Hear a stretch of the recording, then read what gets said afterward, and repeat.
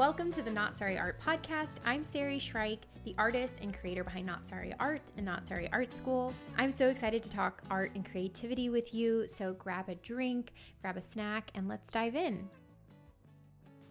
This episode of the Not Sorry Art Podcast is brought to you by Not Sorry Art School.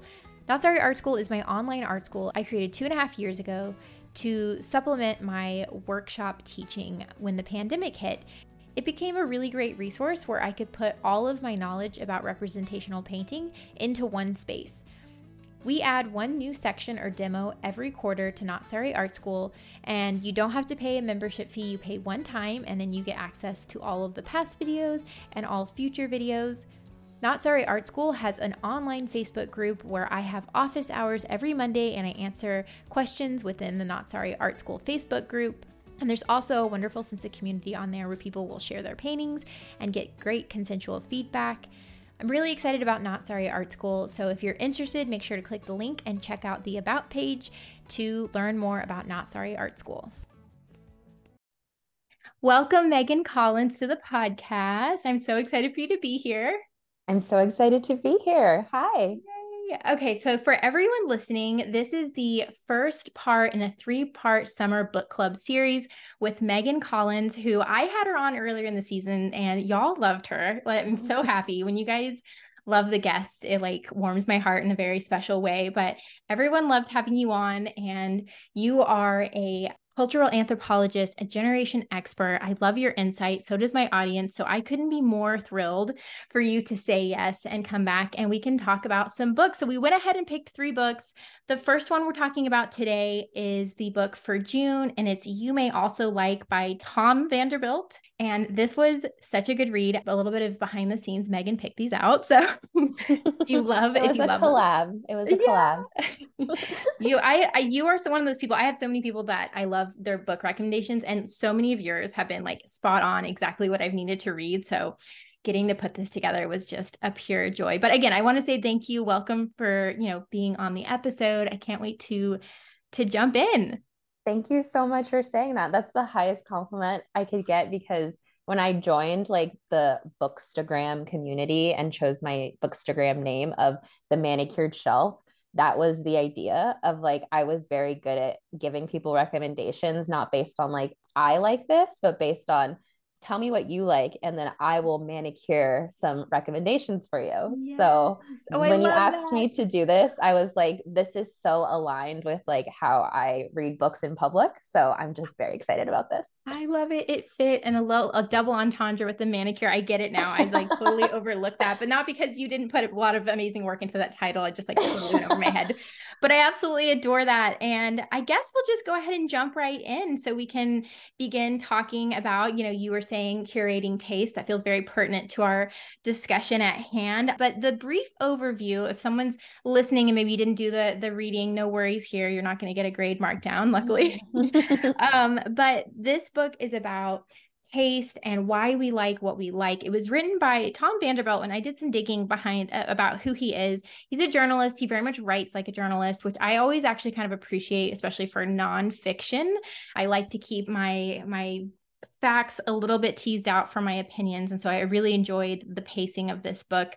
But he's written for Art Forum, which I thought was really interesting, and also for Wired. And anyways, he did a wonderful job, but I wonder if you could give us a layout of what the book was about, and why specifically, Megan, you chose this for a group of my audience is a lot of creatives, why you thought this might be a good choice. So to give a layout of the book before I answer why it's a good choice, I really like this book because it's very structured and organized. There's 6 chapters, and it kind of answers questions and just dives into why people like the things they do. The first chapter is what would you like, thinking about your taste in food, the fault is in our stars, liking in the age of networking. And so I just like that, kind of what you said about journalism. I liked how it was very organized. That said, I also think that this book gets at a creative tension that I've seen, and it's capitalism and creativity. And in fact, that's one of my critiques of this book. He doesn't really talk about capitalism or its role in anything at all. And that's why I think it's good for artists and creatives in general, I came to this book because I work in media and content creation. And of course, liking is a function of social media. Like it is something that we're doing constantly when we're on social media, making judgments about, do I like this? Why or why not? So I think that this book is really interesting and rich and an exploration of that tension of creativity and capitalism, even though he doesn't say that. That's kind of the underlying current of preferences, right? Preferences as dictated by capitalism. So I think it's just interesting that he's balancing that without actually saying it, but that's also what artists constantly have to do. Yes. Yeah. And I love that you dove right into what I found to be kind of my big critique. I will say this is so pertinent again, because later in the book, one of the last couple of chapters, he says that one of the ways we are more likely to digest what we do or don't like, whether it's a craft beer to art to music, etc., is by first distinguishing what we don't like. And then we sort of warm up to what we do like. And so I love it. We're like meeting the book where it's at. I totally found that the lack of addressing sort of capitalism, my big critique was he really guised over the connection between class and taste, and to the point actually it like I love this book. That particular thing bothered me so much that I went and found interviews with him. I was like trying to figure out if the avoidance of the sort of tie-in to like consumerism, capitalism, and commerce and all those things was like, why was he kind of sidestepping it? And he did this interview with, I think, Google.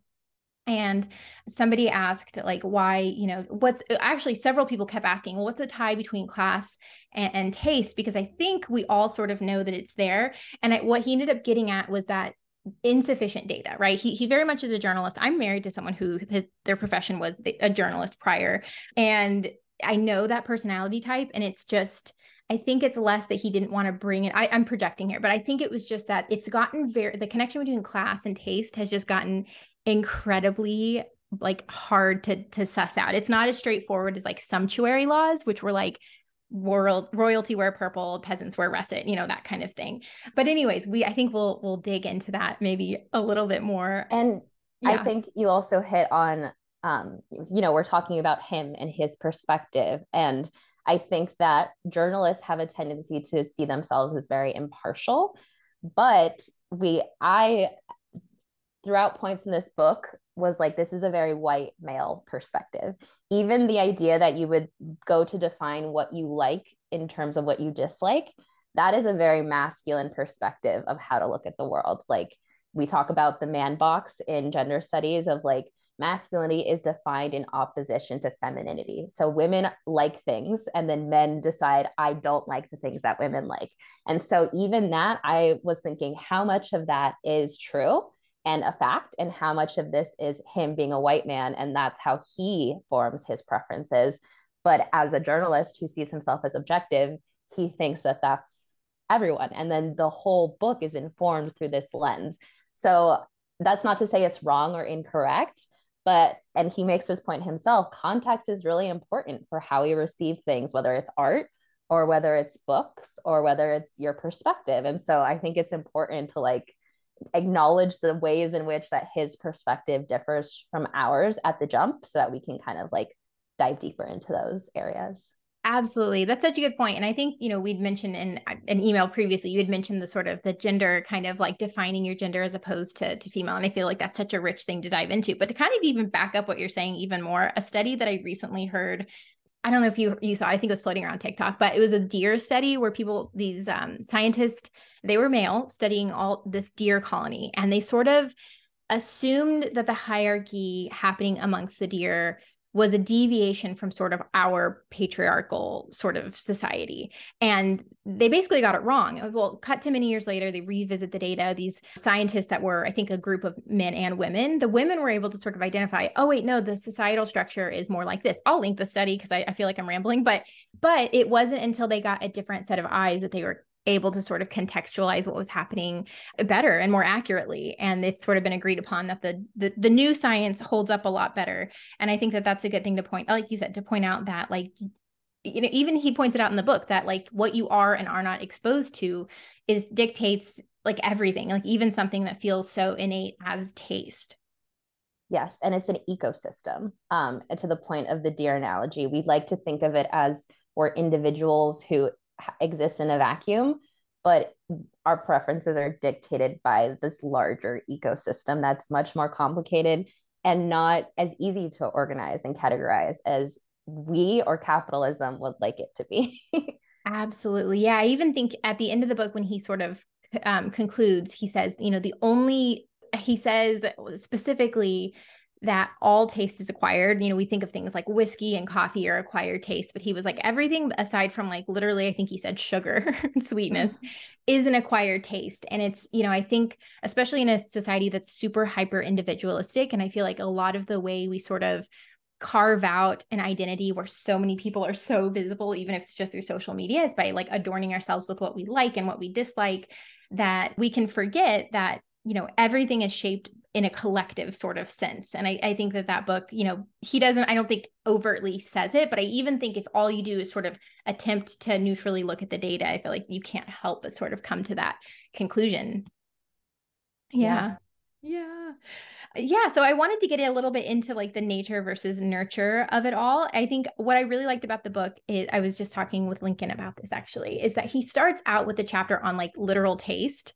And I thought that was an interesting thing to do because it sort of took, our sense of smell and taste is kind of our most, I think, scientific set of preferences, because unlike whether you like the visuals of something or the texture of something or all the other senses, taste is really the one thing that sort of developed out of a necessity of like keeping us alive. Like if something is intensely bitter, we have a negative reaction. If it tastes like off, like it's, past its due date, we have like a physical response to it. And then throughout the book, he sort of compares all other forms of taste back to that touchstone. And I felt like, as someone who likes to see things in black and white, that was a really good choice for the book. But I'm curious what your thoughts are on like, nature, nurture. I know we just said that taste is basically all context, but if there's anything about that jumped out to you or caught you off guard. Yeah, I also thought that was a cool and interesting choice and did a good job of framing taste as something very innate and visceral and kind of like primal in some ways, which again is also, I feel like, a very masculine way to look at Yes. like these large questions of like, Oh why yes, do we appeal think to nature is such a convenient go-to when you don't want to exactly? criticize our current situation. But And the way I thought about it was food equals survival, and then getting pleasure out of food is then a useful emotion to reward good survival instincts. So I was thinking about like how even in this construct, like developing taste is only in service of a larger goal. And in the case of food, it's survival. But what is the larger goal in the case of everything else? Like I was like, what is, so that was something I was thinking as I was reading the book. And then yeah. also just, I think this also sets up, and for me specifically, this idea of like things, and they talk about this on TikTok, of like things can have the same energy, like Thursday in the color orange. Yes. And I actually have this thing that I do in my head where, when you're like eating something good and you're like excited about the feeling of like not being done eating it, like you're like, I have Yes. more of it. Yes, I I do. have that sometimes with thoughts where I'll be thinking about something and I'm like, oh, this is a delicious thought. And then like I'll come back, I'll be like, what was that delicious thought I was having earlier? And I'll come back to it. And it was interesting to me that I thought about it that way because it's not fun or exciting, but it's very pleasurable in the same way that eating your favorite food is. So it's like, and even like the way that I'm talking about this, I feel like is, I spend all day, every day thinking about articulating people's tastes. Like that is my job. And it's even hard for me to articulate this. So I've just been thinking about that too, of like so much of taste and preference is in the inarticulable. Yeah, I love that. And I wonder if, the thing that sort of comes to mind is I read a lot of these like nonfiction books, and it's like very rare to find one that doesn't have at least a chapter on like primal appeal to nature, even if it's just posing the theory of it all. And, I hear a lot that like human survival, all humans are motivated by, what is it, pleasure and pain avoidance or some form of that, right? And I wonder if taste as an adaptation that we've made to help us find somewhere in the nuance of that. Like, of course, survival, pain avoidance are always going to trump pleasure. It doesn't matter if the house, has the nicest thread count bed sheets. If it's on fire, you're going to run away from it. But, Mm-hmm. I wonder if like that's sort of our human sort of incentive, that pleasure, that enjoyment, that taste, that getting back to that thought, getting back to the rest of your meal is sort of the incentive to keep you doing things that exist in that nuance. And I just can't help but think that, because I totally resonate with the whole, like, I'm so excited to chew on that idea. I mean, that's, I think, a large part of why I'm a painter is because it's sort of, in a culture that doesn't always reward doing that, it gives you a moment to like really sit for hours and hours and hours and think through one thing and really parse it out. And I can't help but think, like, I wonder if taste has like a little bit of is why that part of us exists, basically. And I like your the word choice of nuance there. Like I think that it is, and we said like ecosystem complex, like, and I think that's why we instinctually compare it to food, because it's also similar in that it's like very nuanced and also very personal. And then one kind of thread that I started thinking about with that is there's this show on Netflix that I watched that was about food, and it basically said that there's three ingredients, and it's like salt, fat, and acid, and like that's all of the three things. And I was like, okay, well, what would the three things be for like other stuff when it comes to taste? And obviously I always think about content. So Yeah. I was like, what would it be for content? And I said pleasure, context, and expectation. And like these, that's based Mm, on some other things that he says in the book later on too. But yes. even just this idea that like pleasure is not the end all be all, but just one input into our taste. And like the same way that like fat is not the end all be all of every meal, despite bacon being delicious. Yeah, it's like it's almost like the pleasure seeking or avoiding the fat and the sweet is almost like the vehicle, the driving, the momentum, the action, and sort of the taste is like where you're going. I feel like those Exactly. things work together because maybe I'm starting to show my cards a little bit here. I have a real axe to grind with appeal to nature fallacy. And so I love diving into, well, why are we more complicated than that? Why are we more nuanced? And don't get me wrong, I love the criticism that we're not as high high thought as like we think we are. I love a good humbling, but I feel like sometimes we've swung too far where we just assume that we're all out for survival. And again, getting back to sort of capitalism, that fits a larger narrative that's very anti-human. And I have a Mm-hmm. very pro-human, energy. And I mean, I think that I'm speaking to a bunch of artists. And so I feel like in order to be an artist or a creative, you have to kind of have that pull too, or else why would you set aside time and make a painting that maybe you won't sell? It kind of goes against all that appeal to nature fallacy. And I don't know, this book gave me a lot of sort of fuel for that idea. And again, I get to show myself I kind of have a bias in that way, but I thought there was a lot of really good insight in the book that sort of maybe back that up a little bit. Oh, totally. Yeah. So, another thing that you mentioned when we were talking earlier is the idea of I think we talked about this a little bit, but the idea of being bored versus overexposure. And I wanted to dive back into sort of that masculine framing because to get to your point, a thought that I have been enjoying chewing through is I have been thinking a lot about art is dead or painting is dead specifically is a thing that people say. And I was talking about it recently in terms of like AI and how, with the camera, painting didn't really die. But another framing to that conversation that people have is painting is dead because everything has been painted. And when I first read that, had a visceral reaction to it. I was like, that's, and I couldn't tell if it's because I'm sensitive because I was a painter, but sort of one of the things I got at is there's this real pull in our society to sort of conquer, right? To go out and say, like, I'm the first person to paint an all black canvas, or I'm the first person to paint square cubes, or I'm the first person to paint food in direct sunlight. And like, once someone has gotten to it, and, specifically during the age of like mid century painters, it was a lot of white, New York affluent people. I just can't help but think, like, well, why, just because someone has gotten to something doesn't mean that we've said everything we have to say about that thing. Like, why can't new perspectives come in? And I don't know if a lot of other artists sort of feel this, but anytime I paint something in direct sunlight, I love Wayne Thiebaud, but I always get, oh, it's like Wayne Thiebaud. And I'm totally fine. All art is derivative. It's not really that I'm frustrated with. It's the idea that, like, well, once someone's painted something in direct sunlight, it belongs to like the first person who did that. And by first person, it just means the first person in this new wave of art. Anyways, but I wonder if you could elaborate a little more on sort of that, how masculinity forms, what the tie between masculinity and boredom kind of in your opinion. Oh, that's a big one. Yeah, sorry. Yeah. I think that there's a lot that could be said about that, but in terms of like what is boredom is like a lack of being impressed or excited by or being above whatever is happening at the moment, and whether that's like intellectually or you require more stimulation. And so I think that in our very capitalistic hierarchical society, we've kind of nurtured ourselves into inherently seeing anything that's at the top of the hierarchy as great or good or better. And so I think a great way that men, kind of like a hack that they found to just immediately establish yourself as above it all, is to just say, this is boring to me. I don't get it. I'm, this is not interesting to me. And I think that that's just something that we've seen kind of become a tenet of masculinity. Like, dad doesn't participate in the thing that everybody else is doing.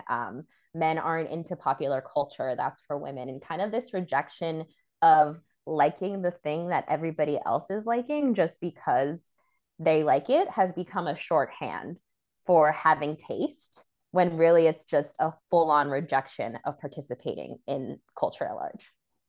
Yeah, no, I love that. And I feel like as an artist, like I'm just so many bells are going off in my mind because, and I think there's a lot we can say about sort of where art intersects with all of these chapters and ideas.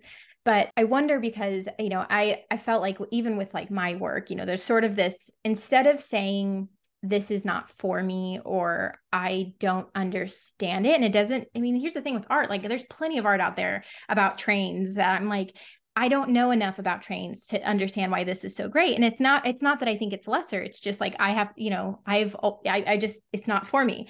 But I feel like sometimes, particularly, I do think gender absolutely influences it. But I also think, just the hierarchy of, whether it's art critics or gallerists or whatever, there's this real tendency to forego like admitting that maybe you're not the target audience and sort of saying, oh, it's not good enough. It's like a dismissal instead of a willingness to sort of say like, it's not for me. And I wonder if that's because for centuries now at this point, everything has been tailored to a very singular perspective. What is it? It's called like standpoint theory, where basically like the example I always think of is like with Arthur, like you can watch the show Arthur and it's through a male character, but I never, thought of it like, oh, I'm watching a male, it's just watching a male character. But if there's a show with a female protagonist, you're all of a sudden, particularly I think men are aware that they're watching a female show. And obviously that goes for so many other intersections.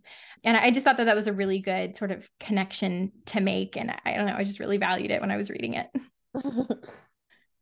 Yeah. So another thing I wanted to jump into in regards to taste, and specifically with you, is about novelty and sort of this paradox that the author brings up about we are deeply incentivized to mimic. I think that specifically the thing he brought up was he had real beef with the idea of the word ape, because they did a study where they took an ape. It's in the book, but basically they took an ape and they had them like mimic something, and then very quickly the ape sort of got rid of the thing that he was mimicking for something that was a little bit more practical or expedient or whatever it was.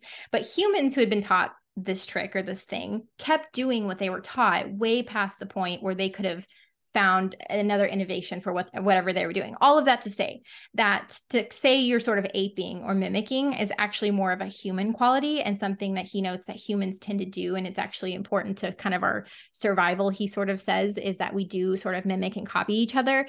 And yet there's this paradox that says people who deviate push the culture forward. An example of that I thought of was, the first person who played around with mold on their bread and said like, maybe this can cure bacterial infections. Like, that was a landslide victory for humans because someone decided to sort of deviate. And it's that interesting sort of back and forth, and obviously that's on a macro scale, but even as an artist there's sort of this incentive to do enough of what everyone else is doing that you're relevant, you're not too far out of left field, but innovative enough that you've hit this sweet spot, and how it's almost impossible in the moment to know what that looks like. But I'm curious if like you have any insight on that, or someone who studies algorithms, like if you have any insights there.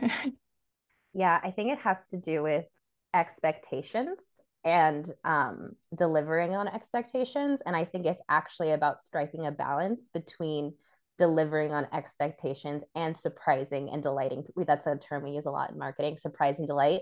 And so it's a little bit of both. You need to effectively deliver on people's pre-existing expectations of whatever it is, whether that's art or a piece of content or an ad. But then you also need to give them something exciting and new to make them interested or like to stand out from everything, because that's the goal, right? In our age, to stand out. And so that's why we're seeking like this boundary pushing, because it's being rewarded by society. But if we lived in a culture that wasn't as rewarded to stand out or break boundaries or push the mold, would we do that as much, or would we do what was giving us the attention and the community that we wanted by being exactly the same as everybody else?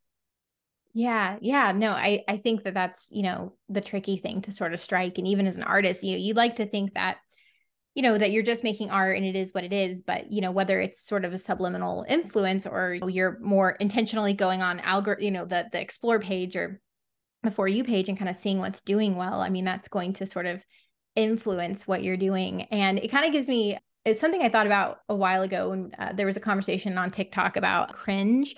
I believe there was someone who they were trying to get onto like SNL and they filmed, in hindsight, what feels like an incredibly cringy video of like, I mean, I feel so bad dunking on the guy. I have a really hard time being critical of anyone who tries something genuinely, like creatively, and then they get dogpiled. Like it hurts my heart. But Mm-hmm. this person tried and it just didn't hit the mark and everyone made fun of him. And I think they like went off the internet. But it was sort of this conversation around like you're both incentivized to go out of left field and try something new, but then like the penalty for that is so high that I feel like whether it's conscious or subconscious, like I feel like if you're a content creator or certainly an artist, you're always sort of grappling with like, how far do I push? And like, do I want to push so far that I'm ahead of my time? That sounds great in theory, but if you die a starving artist and then 100 years later people discover your work, like what worth is that to you? I think this is I know exactly what man you're talking about, and this is something I've been thinking about a lot in terms of cringe, and even like what is the function of cringe, or telling someone they're cringe. And I think this goes along with like shame and guilt, which Vanderbilt also talks about in this book. But in that specific example, that was cringe, but I also think it was cringe because it displayed a lack of self-awareness. So there's like different reasons why things can be cringy. And I think that a lack of self awareness is one of them. But I also think that we're entering an age where cringe is kind of weaponized, and people will be like, this is cringe just because it's free expression that makes people uncomfortable. Because I think that sometimes other people's being themselves or freely expressing themselves can make people uncomfortable. And then that can be cringe. But is it inherently cringe, or is it making you cringe? So we're Good. in this interesting time where people are playing with it. And sometimes it's a projection, and sometimes it's actually like a reflection of that person's lack of self awareness. Yeah. Oh, that's such a tough. That's what happens when I feel like sometimes we get these words and they sort of like grow. And the whole idea of like coming up with like a new, this is kind of an aside, but like a new word to express something is like now you have a more nuanced like approach to something. But sometimes what'll happen with the internet is it'll grow and it'll end up like encompassing where we used to have like 3 or 4 words for some things. Now it's like this big nebulous term of cringe that apply, and we lose the nuance and we go backwards a little. So I just think linguistics are really interesting. But no, I think that's a really good insight about like self-awareness on top of everything. And, the cringe could be like, I would hope that I was self-aware enough to not film that and like, put And I that together. also, we're seeing an appetite for cringe. So Oh, we're seeing interesting. people kind of seek out cringe content. I haven't watched it, but The Rehearsal with Nathan Fielder, a lot of people commented on that being like cringe. And so I think that also, even just slapping everything with a good or bad judgment is a function of capitalism, because it's like Mm. things that are going to be successful and people are going to want to buy more of are seen as good, and things that are not are seen as bad, when really we're moving into an age where people are like, all emotions are valid and they're all telling you something. And cringe, I think, is one of those things. And I think artists, more so than just having the talent and the ability to create, also have a desire to continue to live at that very vulnerable place of walking the line of cringe and figuring out, like, it's an exercise in self-awareness daily and doing the work of that and dealing with those uncomfortable feelings and emotions. I remember when we were on the retreat, you guys all talked about the dark night of the soul. Oh, And yes. that so many people live their lives avoiding any sort of discomfort, and so would never want to become an artist if part of that process is going through a dark night of the soul every time you're doing a painting. And so even like the internet reacting negatively to this man, I feel like, to me, I was like, if you can't handle this, you can't be on SNL, because that is, you will be doing this every weekend for Yes. like the foreseeable future. So while I don't think we should bully people, I also think that there is a bit of policing that's just inherent in culture, in telling people kind of where they're sitting in terms of everybody else. And sometimes it causes cringiness. Yeah, that's such a good insight. That's I like I need to like send an invoice like for therapy on this one. No, it's so good though. I love that Nathan Fielder show, and I've realized because it is painful to watch. Like it's almost like I can't go to bed right after, like, because it kind of gets my adrenaline up. But I realized, I was like, why do I keep watching it then? Because I'm a wimp. And I realized, like, I like seeing someone push up against norms because I feel deeply critical of norms. And so if that's what you're interested in, that's really good. But I love what you said about like, of it not being good or bad. Like cringe isn't inherently good or bad. Because if you think about it, like, a lot of even what I'm doing with parenting, like I never want to elicit like shame in my children, like especially overt or certainly projected shame. But a certain amount of parenting is like, hey, like you just threw that at your sister, that that wasn't very kind. Like you could have handed it to her. And it's not that I'm trying to make you feel shame, but like a little bit of that sort of guilt. And that the author, makes a good distinction that shame is sort of this innate encompassing like emotion, and guilt is more direct at like the action that you did. Like it's more like tossing something to my sister because I'm kind of mad at her is like a negative social interaction, like 1 point down, like, and I think that it's really good because we do need to have that. Is this a good social action or bad? And doesn't always have to be that binary, but I do think like one of the powers of the internet to be a good force is that we can begin to have that communal, like, hey, you need a call in, like that's a conversation that happens. And I actually see it happen really beautifully on Black side of the internet, honestly, on TikTok, where I will see these, like, it almost feels like I'm watching a masterclass of these women pulling together and saying, like, listen, like, this is what you did. This is how you could have hurt this person. Next time, show up like this. I'm here for you. But like and it is like, it'll almost give me chills when I'm watching it, because like, that's kind of what, and you can't expect everyone to do everything, and like I always feel like slightly voyeuristic, but that's like exactly what it should be. Like there is so much potential in this pro-social internet saying like, hey, thumbs down, hey, thumbs up, without it being like a full in, like you are a moralistically terrible person.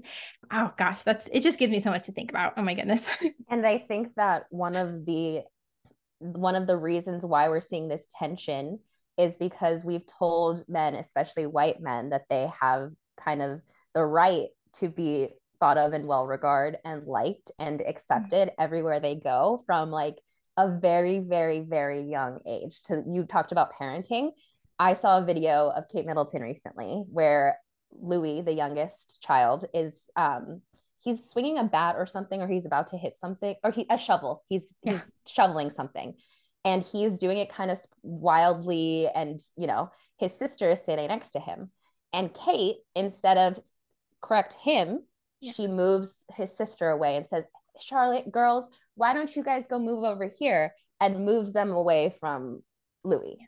So that seems very small, a mom doing her job to keep her kids safe, but in that interaction is thousands of years of this young white privileged boy is going to do and act how he's going to act, and it's our job as women to Make construct the space. world around him to do what he's going to do. Oof, And that's so good. I think that we're in the first time in history where every single person has the power to be actually like, no, I'm not going to let this man swing the shovel around wildly. I actually think he shouldn't be able to do that. Yeah. And that is we have this shame and guilt are tools to kind of like be in community with each other. And we've used them as weapons to control people, specifically control women. And we have not made men feel shame for the things that they do. And so they don't feel guilt for the things that they do either. And this is kind of the internet is the first time where these people who were protected from shame and guilt before are no longer protected from it, because anyone can get online and talk about them and shame them and make them feel guilty for their actions. Yeah. Yeah. No, that's so good. And yeah, and that's so true amongst like other intersections and things that play. And I think it's an incredibly, I always try to fight for the optimism and thing, and not like in a, I don't know, an overly positive, what is it, toxic positive sort of view of optimism, but more in like a earned optimism sense. And I feel like that's definitely a place where we have that earned optimism, that like the internet does kind of create this space where you can have those conversations. And I love that. I think again, enough to keep circling back, but I love what you said about like cringe not inherently being a negative thing. And I think that that's really good advice for artists specifically, because you do live in cringe. In fact, I have kind of this like thought that I've been workshopping for a while about, you're either a John or a Paul, like in the Beatles. And I'm not 100% sure on John Lennon's process, but I know Paul McCartney is this incredibly prolific songwriter, artist, musician. And one of the things about him, if you've ever dove deep into his discography, is that he puts out some cringy stuff. Some of it has aged really well in hindsight. Like one of the songs is, I think it's like Temporary Secretary, and it's chaotic, but it gets stuck in your head, and who knows if it's good or bad, doesn't really matter. But I think, the way he makes music is he just puts it all out there. And I think you're either going to have the struggle with cringe or taste or worth or all of those things that really make up the dark night of despair, the pit of the painting, to sort of give context. I'm sure any creative listening is going to understand this, but it's that point when you're making a piece of art and you don't see a way out. You're like, how am I do I need to give up? And even like broader, like a whole body of work. And you're like, what am I doing? I've been spending weeks spray painting these panels. What is going on? And then eventually you do start to see the light at the end of the tunnel, and you work your way out, and it's just par for the course.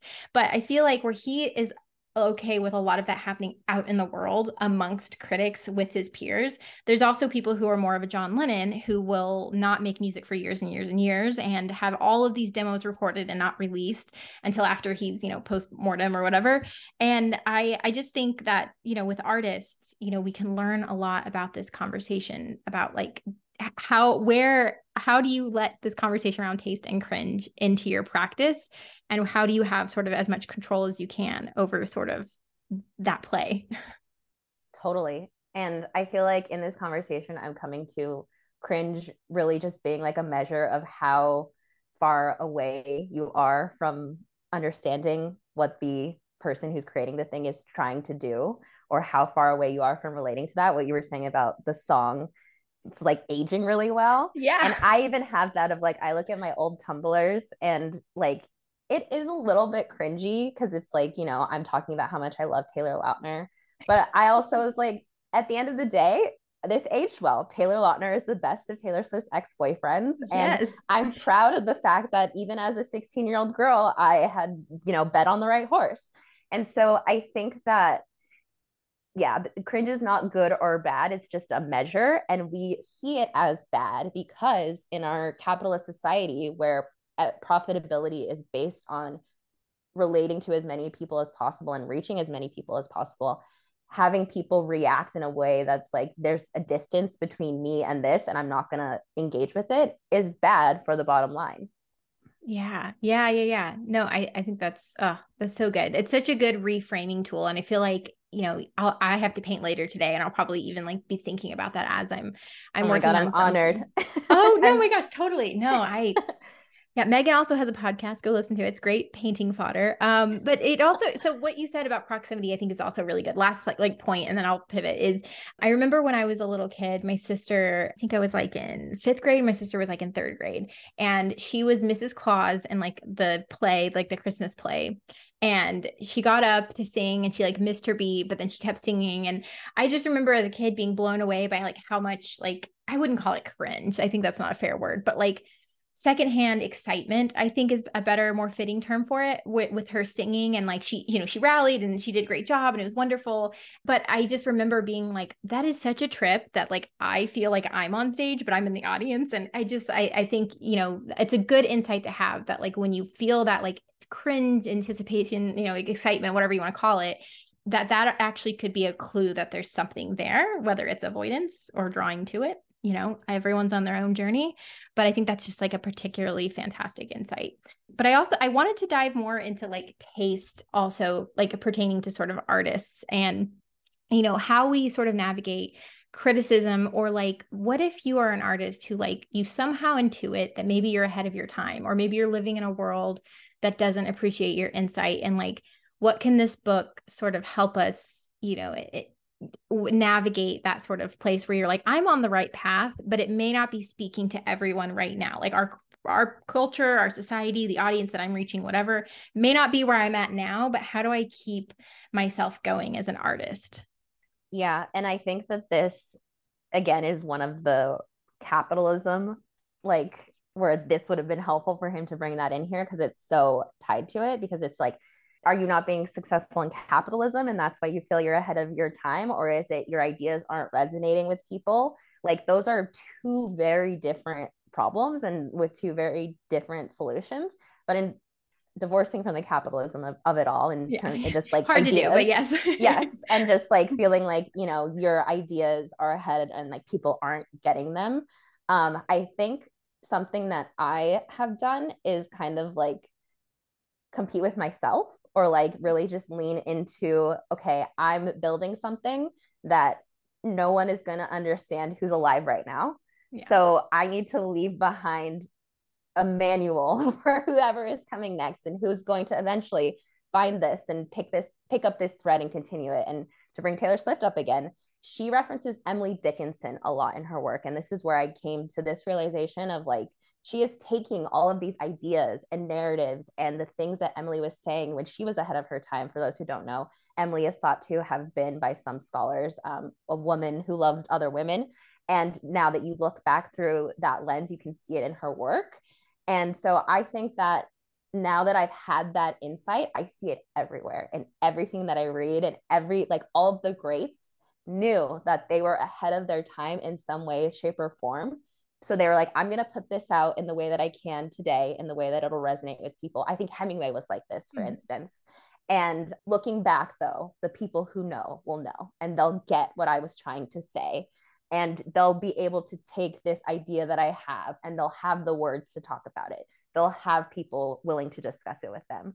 So I think that kind of zoom out and think of yourself less as like existing in your one human lifetime, and more of like, I think of it as like humanity is a group project that we're all contributing to. And just because the people who you're supposed to be collaborating with don't exist in your time period doesn't mean that you're not contributing to that part of the project. Yes. And that's a fantastic, absolutely fantastic tool. And, the Hemingway of it all is so funny because I can remember being a kid, and I don't even think I read the book. We're supposed to read the book. What is it? His main book. Hold on. Anyways, but I just remember getting it later in life. And even within my own lifetime, having that like, wasn't aware, like didn't like it, didn't get it. And then of course, growing up and realizing what he was talking about and being like, oh, it's so deep. It's so good. I almost wonder, like, that gives me a little, like, on another aside here, like an advocate for like being kind to yourself, because sometimes there's like beauty and like exploring something, not getting it and getting it later. And I think it's just a fantastic thing to sort of experience with. But but I love one other thing ahead. I want to say about Yeah, that, yeah. though, I also think that sometimes you don't even know that you're onto something, or like you don't even know that you've discovered something. Like, I'm not an artist, I'm a writer, but I read my old journals a lot, and I'm like, I had it figured out. I didn't realize I had it figured out, but I did have it figured out. And like, this is a great way to articulate it. And so I think that there is value in just making things because there's meaning in them that you didn't mean to even put in there, that then is there and it's created and you made it. Yes. No, that's so good. I feel like a lot of artists, whether they know it or not, have like they do that. That is a part of being an artist. And that's why I'm always a big advocate of like, make art even before you're ready. Even if you're just making it for your future self to look back and be like, oh yeah, I was getting on, I was getting there. I was on the right track. And that can be incredibly affirming because like so much of art is so untethered to things. Like it's just like it's energy, it's vibe, it's hunches, it's just, and so even like giving yourself notes to future self to be like, I don't know, I'm really interested in like class and aesthetics. And I just, I don't know, I'm just gonna make these ugly doodles. And then you look back and you're like, oh, it's exactly what you need. It feels like creatively like getting like a mom hug. Like it has that same satisfaction. I don't know. But I loved what you said about like having humanity as a group project. And one of the things that I use a lot in my practice as an artist is I always think of it like fourth dimension thought, which is just can I explain what I'm doing to someone in the past? And if I was trying to explain it to someone in the past, what would I have to explain about today's society in order for them to get it? Because I think that conversation with the past can help us like pinpoint what about our culture is just innate to a human and what about our culture is like a completely man-made consequence of our society. And I find that a lot of times, attempting as much as possible to be a fish outside of a fishbowl, which is so incredibly hard, but attempting to do that has given me some of my most meaningful insights. And sort of on the flip side, with talking to the future, it's understanding that not like your current audience isn't your only audience. And it doesn't mean everyone's going to be some famous, like that's not, I know that that's very slim, but the space that can give you within your practice, like you're not just talking to people on the planet right now. I have found tremendously helpful when I'm in, again, that death pit of despair kind of moment. Totally. And I think even what you were saying about like the fourth dimension of thought, I've seen that happening on TikTok with people, that trend where it's like, ancient woman, what are you doing? And it's like, oh, I'm washing my clothes. And it's like in that, and it's like, it's a machine that does it for me. And like, kind of that is the conversation I see people having. It's funny because I do something similar, but I think about it as like a university class studying us and what we're doing right now. And like kind of a professor being like, and they went to work from 9 to 5, like kind of like that. And like Yeah. a utopia where they figured it out and everyone's happy, and explaining to that. That's like how I picture Yes, the same I love thing. that. No, oh my gosh. Okay. So I will also do where I'm writing a textbook. And what I love to do is when something insane happens in the news or a story or something, you know how in textbooks they always had that like the two I do pages that were that like a different too. color and it was like an anecdote and it kind of helped contextualize all the facts. I'm always like, would this be one of those chapters? Or like a caption on a picture, like, Yeah. of like a famous speech. Sometimes I'll also do like a nature documentary, but it's like about like aliens watching a nature documentary about humans. Yes. Like, what were they? What was the thing with the guns, man? Like it seemed like an easy fix. I don't get me wrong. I mean, sometimes like the chaos of it all is the only thing keeping me like in my body because it is, yeah, that's, oh my gosh. See, you are such an artist. That's such artist thoughts. I love it Oh, so thank much. you. But I don't want to, I could talk to you forever, obviously, but I wanted to sort of wrap up and say, like, if there any sort of final thought, like final takeaways you had about the book, anything that that like you take with you from the book that's really helped you because you've read this in the past, like, Yep. a while ago, like anything that stands out that you use in kind of your everyday life. I just think that rereading this, I was I've been really stressed about AI and the internet and everything and just what it means for humanity and capitalism and creativity. And I have a belief that I want to believe is that no, people like humans, they want to interact with each other and they won't just want to have an AI boyfriend and family and interact with robots all day. And I felt like this was very affirming. And it was reading this book, even though there was a lot of things I didn't agree with and I wanted him to push harder on, I came to the conclusion that taste is just it's a skill that we have to get to the things that we really need, which are connection and food and things that keep us alive and healthy and happy. And it's changing. And I think that the internet has freed us from taste being dictated by capitalism and capitalism alone and like the gatekeepers of capitalism. And we talked about this last time. I was like, I think artists are going to find their people, and they may not be world famous and hanging in all of the galleries, but they'll find their community who gets what they're doing and appreciates their art. And I hear that happening more and more with the things that I'm reading. And even like the news, people are like, the news media is dying, but people are going to individuals for specific news about specific things. Like I was listening to this podcast that I highly recommend called Vibe Check, and they were talking about Jessica Valenti's Abortion Every Day newsletter. And I was like, I do that too. She is my go-to Yep. source for news about reproductive rights. And so rather than subscribe to the New York Times and have their lens, you're able to create your own newspaper kind of based on your own individual tastes. And so I Yeah. think that we're kind of at a fork in the road where the algorithms are going to try to herd us into what is efficient for capitalism, or we can take a step back and think about why we like the things we like and refocus on our flexing our taste muscles to really get at what is going to make us happy and live good lives, and really use the internet to dictate a new wave of humanity by kind of weaponizing our tastes and our likes. Yes. Oh, so good. So fantastic. I love that so much. And man, I just love hearing your thoughts. And I'm very excited that we have 2 more book club episodes because again, I could just chat with you forever and you'd be like, okay, Same. Siri, get out of here. No, But I was like, honestly, we could have done one episode per chapter. I feel I like know. about this book. When I was Oh, I reading it, know. I was like making notes, and I was like, literally, could just sit in a room next to each other reading this book and talk about it for 6 weeks. Like, Oh, yeah. it's really good. I could deep dive. No, that is like for sure my love language. I am like let's think about this forever. And then, if you're not that kind of person, people are like, go do something. Like, why are you? I can tell when I've gotten good at reaching the point where I'm like, okay, I think it's why I'm good at presenting, because I can tell when I've lost people. Like, oh, I've Yeah. gone too deep The into eyes the weeds. glaze, the Yeah, attention starts to fade. Yeah, no, you're no totally. longer interested in unpacking this to the Yes. level I am. Yes. Well, if I have as much stay power as, I hope I do, then people will hear these things eventually, but I'm honing it in. I'm making my craft. But thank you again for being here. I'm really excited for next week's episode. Thank you everyone for reading along with June's book club. I'm excited to see you a month from now where we'll discuss our next book, which is Chromophobia. I am so excited to discuss that book with you. That was one of those books where I read it, I think a chapter of it in college, and then I reread it kind of recently. And it is just like, I could probably read it once a year and still get something new out of it. And it's a tiny book too, but I hope everyone enjoys that book. Thank you again, Megan. Thank you so much for sharing your time with us and being here. Thank you for having me. This is what I want to do with my life, read books and talk about them. So this was awesome. Thank you.